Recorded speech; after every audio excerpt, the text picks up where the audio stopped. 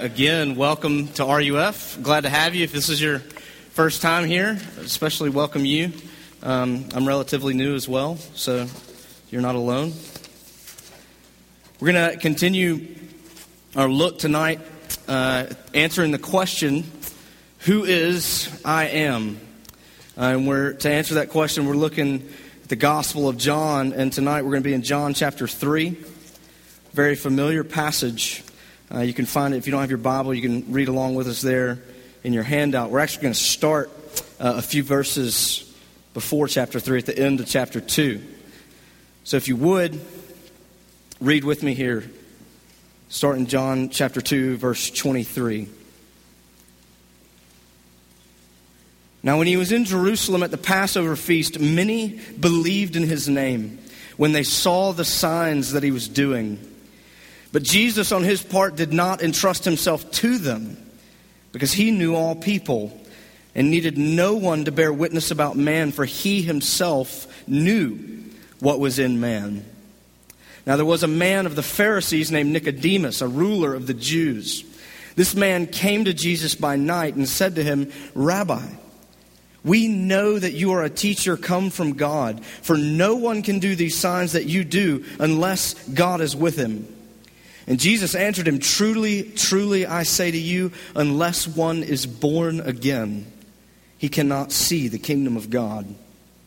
Nicodemus said to him, "How can a man be born when he's old? Can he enter a second time into his mother's womb and be born?"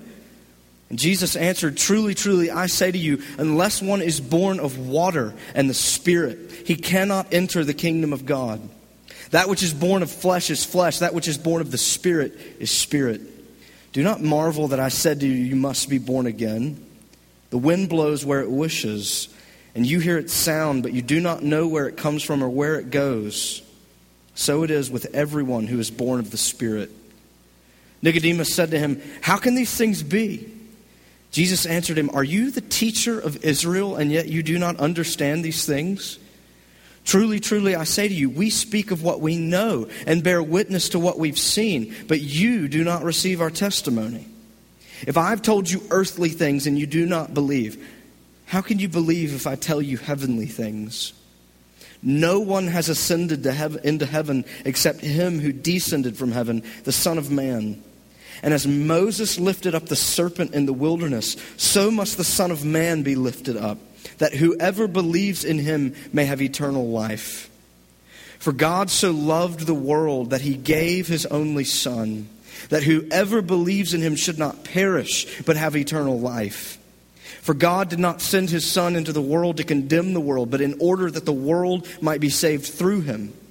Whoever believes in him is not condemned, but whoever does not believe is condemned already, because he's not believed in the name of the only Son of God.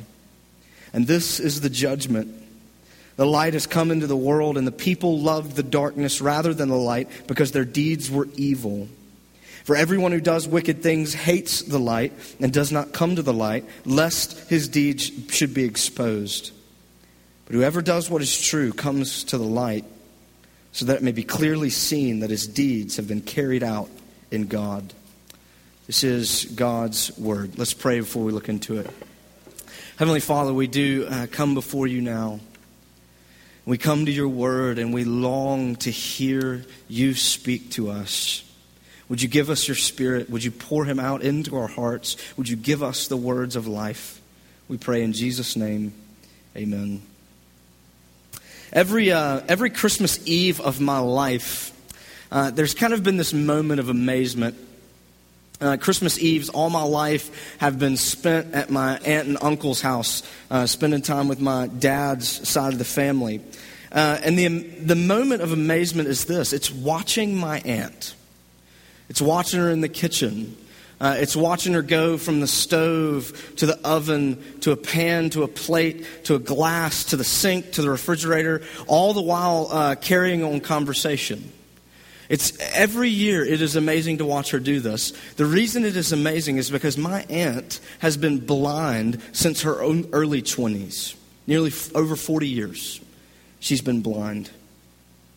And the thing that often crosses my mind when I watch her, and not necessarily just on Christmas Eve, is the thought that if you didn't know better, if you were just talking to my aunt and you were watching her as she carried out things going on in her house, you would not know she was blind. I really don't. There's many occasions where I don't think you would know. And to this day, it's funny, I catch myself or I catch others in our family talking to her and then like trying to show her things as they're talking to her. Because it just doesn't occur. I mean, it's so normal. She's so normal. It's so normal to be around her. I don't think, when I see my aunt and I talk to her and I hug her and I tell her what's going on, I don't think she can't see me. It doesn't cross my mind. And I've never asked her this, and maybe I should have called her before I said this, but I assume it's true. I think that for my aunt, the darkness has become so normal to her that it never crosses her mind. I don't think it does. At least that's how it looks to the casual observer, especially when she's in her comfort zone, like her own kitchen. You know, we come to John chapter 3 tonight, and this is such a familiar passage. And I think that the saying can be true with how we deal with Scripture, that familiarity can breed contempt, or maybe for us, maybe familiarity breeds apathy. We're just blind. We've heard this so much that we've blinded ourselves to the beauty that is contained therein. You know, John 3:16 has become the slogan or the cliche of Christianity. And the reason is because so succinctly it packs in the beauty of the gospel. And so I want to encourage you tonight to open your hearts afresh to this passage, to the thought of being born again, to the thought that God so loved the world that he sent his only Son, that whoever should believe in him would not perish but have everlasting life. I encourage you to open your hearts to this, because I think what you find in that verse, what you find in the context surrounding it, is really the nuts and bolts of the gospel. This is it. Okay? We see the truth claims of the gospel here wide open of who Jesus is and why he came. And I want to see three things that are written for you there in your handout. I want to see the need for new birth, the need for transformation, and the need for a Savior. And the first one's the need for new birth. If you look there at the end of chapter 2, I think that's the perfect kind of introduction into chapter 3. Because it's a nice flow, because we see that we're told that Jesus knows what is in man. And actually what we're going to find the next few chapters is now Jesus coming in contact with people or groups of people and him showing that very thing, that he knows what is in them. Okay, but even more alarming to us, I don't know if you caught this, verse 24, is that we're being told that there are people believing in Jesus. They're watching him doing signs. They're believing in him. But what is Jesus' response? We're told that he was not entrusting himself to them. People are coming to Jesus and believing in him, but he's not giving back, maybe. How could that be? How could Jesus do that? How could he retreat from those who are believing in them? And I think the first few verses of chapter 3 show us what this illustration of Nicodemus and is showing us is that there is a way to be acquainted with Jesus, to interact with Jesus, to believe Jesus, to buy what he's selling, and to be completely lost. It's startling, really. Okay, one thing that came to mind as I thought about this, one of the first days I was here, I forget what the building's even called now, I went to get my bear card, right? And I walk in, and immediately when I walk in, there's people like set up, and I can tell they're solicitors, like they're selling stuff. So I'm kind of like, okay, I don't want to talk to you. I'm going to go here to the window. And I'm trying to deal with the person at the window, but sure enough, as I'm standing there and trying to get my bear card stuff straightened out, the people start talking to me. And they're trying to sell me, you know, do you have a meal plan? What bank? Who are you banking with? And it's like, I just closed on a house like the other day. I have a bank. Okay. Basically, nothing was wrong with what they were saying. But what they were selling me was completely useless. Why? Because they didn't know who I was. They thought I was a student, I'm assuming. They didn't know who I was. John's telling us at the end of chapter 2 and the beginning of chapter 3, here with Nicodemus, that these people had no idea who Jesus was. They thought they did. They had no idea. And Nicodemus is the perfect illustration of it. How there can be one who seeks Jesus, yet one who does not know Jesus. How can that be? Well, let's look at it. The answer here, how can someone seek Jesus yet be blind at the same time? You see it here in Nicodemus' approach, how he comes at Jesus. The first thing we're told is that he's a Pharisee. Okay? And not only is he a Pharisee, but he's a ruler of the Jews. That's a higher class of Pharisee. He was on the ruling council of the Jews, the Sanhedrin. Okay? Later on, Jesus says that he's a teacher of Israel, even at a higher notch. So he would have been one that was well versed in Scripture, in obeying the law, in doing God's will. This would have been one of the most well-respected men in Jerusalem, hands down. Okay? In other words, John's telling us that Nicodemus is one who had it all together. You think you have it all together? You wish you had it all together like Nicodemus did. He was it, okay? Cream of the crop. Guy you wanted to be like. Of anybody in that day who would have been qualified to enter the kingdom of God as it was known in the Old Testament, Nicodemus was it. He'd be at the top of your list, qualified. And here he comes. He comes at Jesus. He calls Jesus a rabbi, knowing that Jesus is just some guy from the country who has not been to school. Okay, he's showing respect to Jesus. He starts to talk to Jesus. Jesus stops him dead in his tracks and says, unless you are born again, you cannot even see the kingdom of God. Nicodemus step back for a minute. Okay. Jesus goes right at the heart of it. What does a baby come into this life with? Nothing. Okay? And Jesus uses that illustration with one of the most accomplished people that he probably came in contact with during his earthly ministry and says, all of it means nothing when you come to me. He just stops him right there at the door. It means nothing. You have to see my kingdom, you have to start at zero. So what we're kind of being told here is that the crowds and the people like Nicodemus, they're coming to Jesus, but they're not coming to Jesus on Jesus' terms. They're coming with their credentials. They're coming at Jesus and saying, you've got a good thing going on here. I want to buy in. Let me buy into what you're selling here. And Jesus stops that dead in his tracks and he says, either you are going to come to me as a helpless nothing, or you're not going to come to me.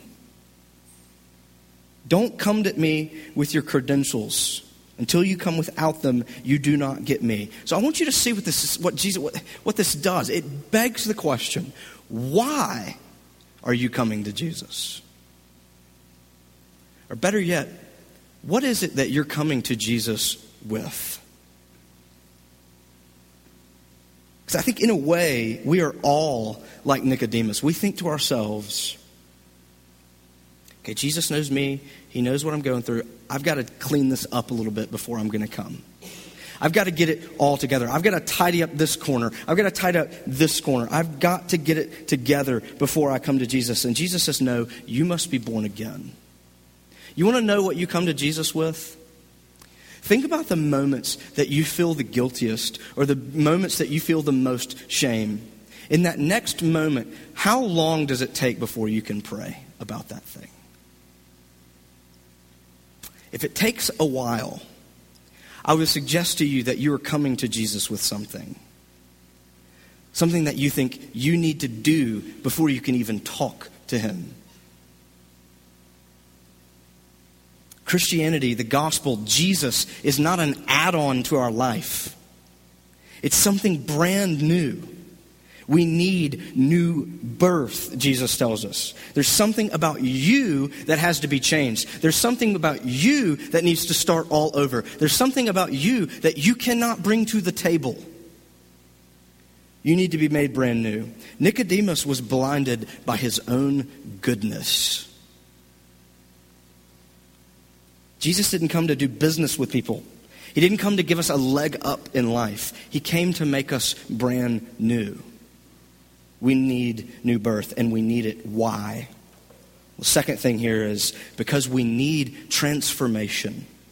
We need transformation. Jesus is telling us that we can't even see the kingdom until we've been transformed.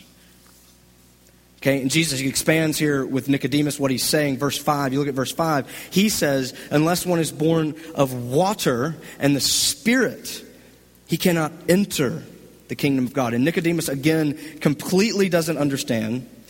Jesus implies in verse 10 that since he is a teacher of Israel, he should know what he's talking about. Jesus is saying, you should know full well what I'm saying, because it's not new.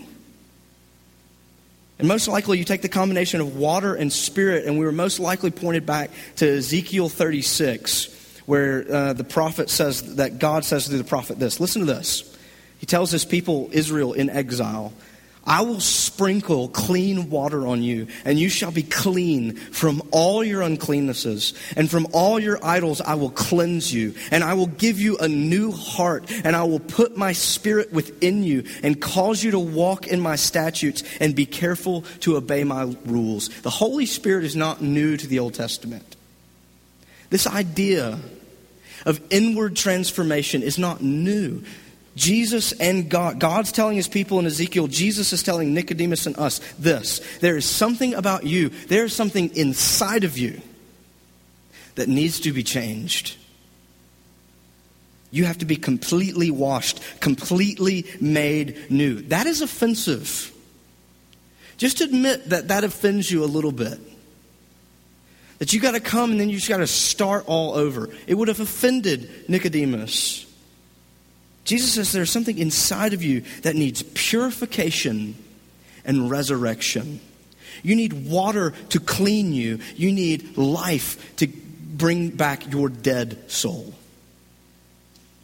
So here it is. What the Bible comes to us and says, what it tells us is that we are broken. We are deeply flawed at the very core of our being. Who we are is broken people.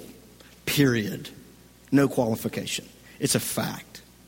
In other words, you don't have problem with sins. You are a sinner. And you're not a sinner because you commit sins. You're a sinner because you're sinful. You don't just fall from time to time. You're fallen. You don't just do evil. You are evil. You don't just have problems. You are the problem. G.K. Chesterton, bigwig genius in the early 1900s. He was a respected writer and artist and political and Christian thinker. And there's this big magazine that solicited him to write an article. And they said, we want you to write an article called What's Wrong with the World? So G.K. Chesterton picked up his pen and he wrote a letter back. And this is all it said. Dear sir, regarding your article, What's Wrong with the World? I am yours truly, G.K. Chesterton. That was his article. Chesterton understood what Paul says in Ephesians 2, that we are by nature children of wrath, that we are born dead in our trespasses and sins, that no amount of external conforming or reformation will ever change that. Nicodemus doesn't get it. Completely lost. Why? Jesus is telling him he needed to be washed and renewed, even though he looked good to everyone else. Nicodemus is blinded by his goodness. He doesn't see his need for transformation. He doesn't see his own brokenness. And that is offensive to good people. Just admit you're offended by that. And John, I think, he's expounding on this idea. If you look over at verses 19 and 20, that the light has come into the world, but the people love the darkness more because their deeds were evil. Everyone who does wicked things hates the light and doesn't come to the light lest he should be exposed. We don't want to get near the light because we don't want to be exposed. The best picture of this for me is my oldest son, Thomas. He is the worst liar ever, okay? From the time he has known the difference between a lie and the truth, this has been the case. If something is amiss or broken or you know something wrong has happened, all you have to do is look at him sternly and say his name.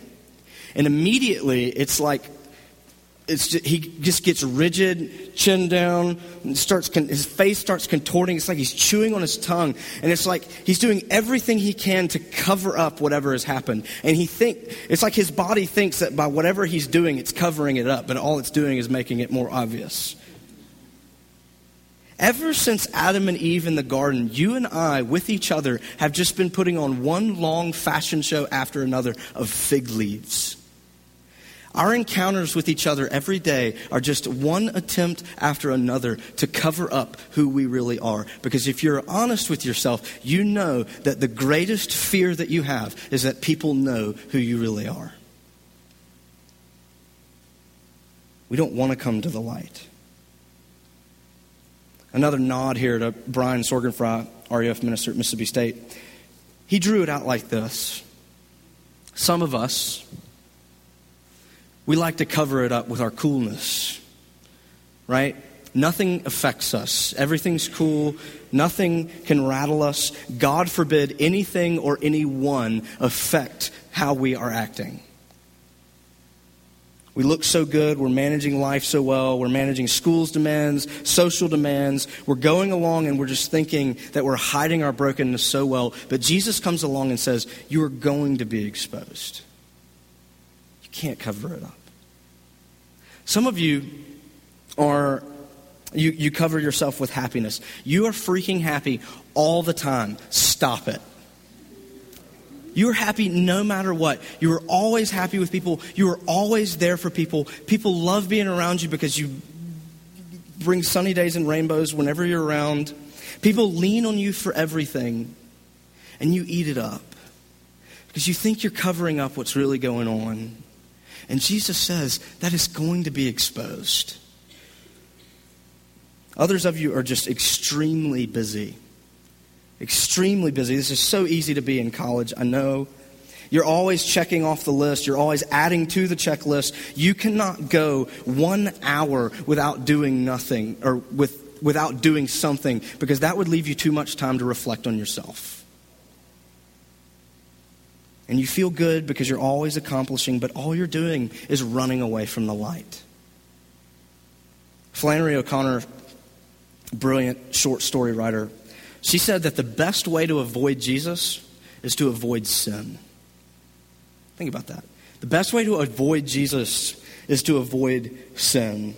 She meant that you avoid being exposed by being so good, so liked, so well-rounded, so grounded, right? That you don't need a dying, suffering Jesus. You need a life coach, a pepper-upper, a shot of coffee in the morning, whatever. You got to see what the gospel tells us. The gospel tells us that the only thing that Jesus requires of you and the only thing that you can bring to him is nothing. And for some reason, there's something going on in here that makes nothing the hardest thing to give. We don't like it. The last thing is this. You need a Savior. You need a Savior. If we are as bad as the Bible tells us, if you are as bad as I'm telling you, what do? The gospel tells us nothing. Okay, well, if there's nothing that we can do, then what, do we despair? Is there no hope? Well, I think Jesus gives this beautiful answer.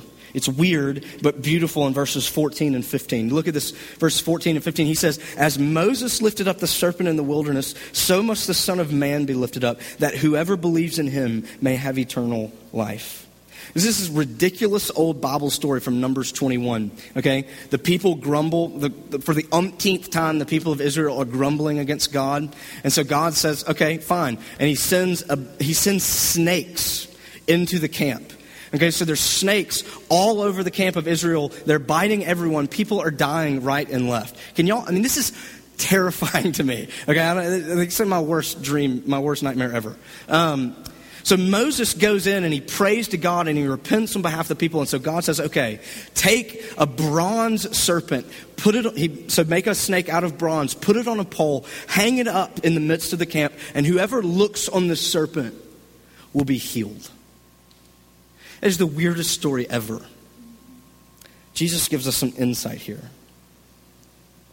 The Israelites in that camp that day lying on the ground with snake wounds in their body, poison coursing through their veins, had to look up at a shiny version of the very thing that was killing them in order to be saved. And Jesus says, just like that, I've got to be hung up. Jesus is telling us that we all have something that is killing us. And until we see that what is killing us was put on him, until we see that, we will never be healed. Until you see that the things in your life that feel like they are ripping you apart at the seams, those very things were put on Jesus. Until you see that, you will never be made right. So, I hope you're seeing now. This is where we see that when we come to Jesus and are exposed, when we do admit our utter need of Jesus, that we see that we need Jesus just to be able to believe in him. I need Jesus to be able to actually believe in Jesus. When we see those things, when we let ourselves be exposed, then we actually see that this God took our sin and hung it on a cross. He really did that. You need to see that. You need to believe that. Then you need to personalize that. For so many of us, this is so mundane, so familiar, because the fact that sin was hung on a cross is just an abstract idea. You need to personalize that. How do you do that? What do you call yourself when you feel the worst about yourself? What are the words that come to mind when you feel the guiltiest? Maybe words like failure, ugly, dirty, rejected. What Jesus is saying here is that you will never understand the radical nature of being born again until you see Jesus, who knew what was in you when he came. Until you see him being your failure, being your ugliness, being the thing that makes you feel dirty. He became that for you. For you. We need to hear John 3:16 afresh. We need to look at it, we need to take it in and realize that it's beautiful. Believers and non-believers alike. First, non-believers, maybe you aren't born again. Maybe you don't know if you have been. When you look at John 3:16, you see that what was given for you was so you might not perish. You look at verse 18. The warning in verse 18 is really real. The bad news is real. The condemnation that hangs over your head is real. It is for all of us. And the question is, are you going to see it?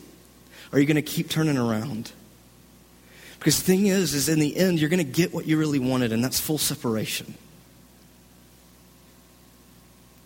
For believers, we need to hear John 3:16 afresh.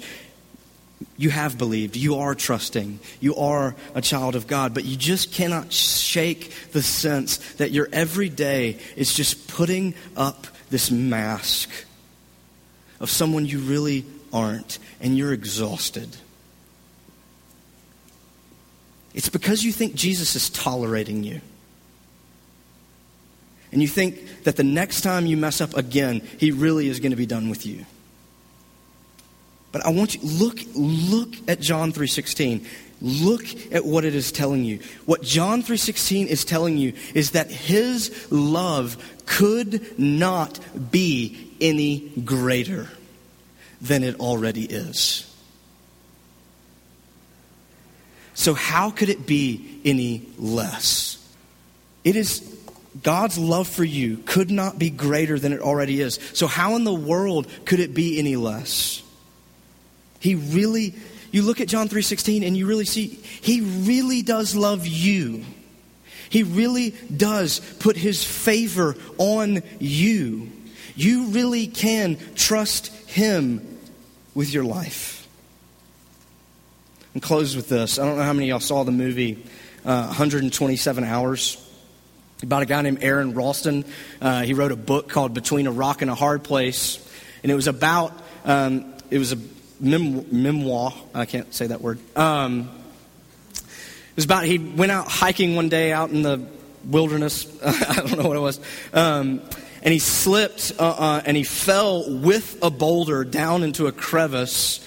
And by the time he realized what had happened, he realized that his arm was stuck in between the boulder and the rock wall. And he could not do anything to budge it or get out. And he spent a few days in there before he finally came to the conclusion that either he was going to die or he was going to have to cut his arm off to get out.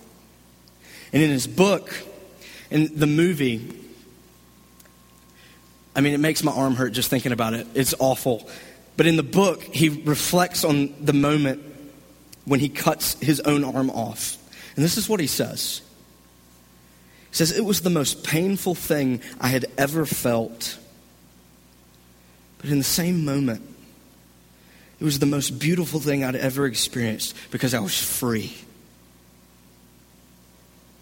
See, the thing about the gospel is this, y'all. It pierces you to the core. You think about it, you're so wretched that the only thing that could save you was that the Son of God himself had to die.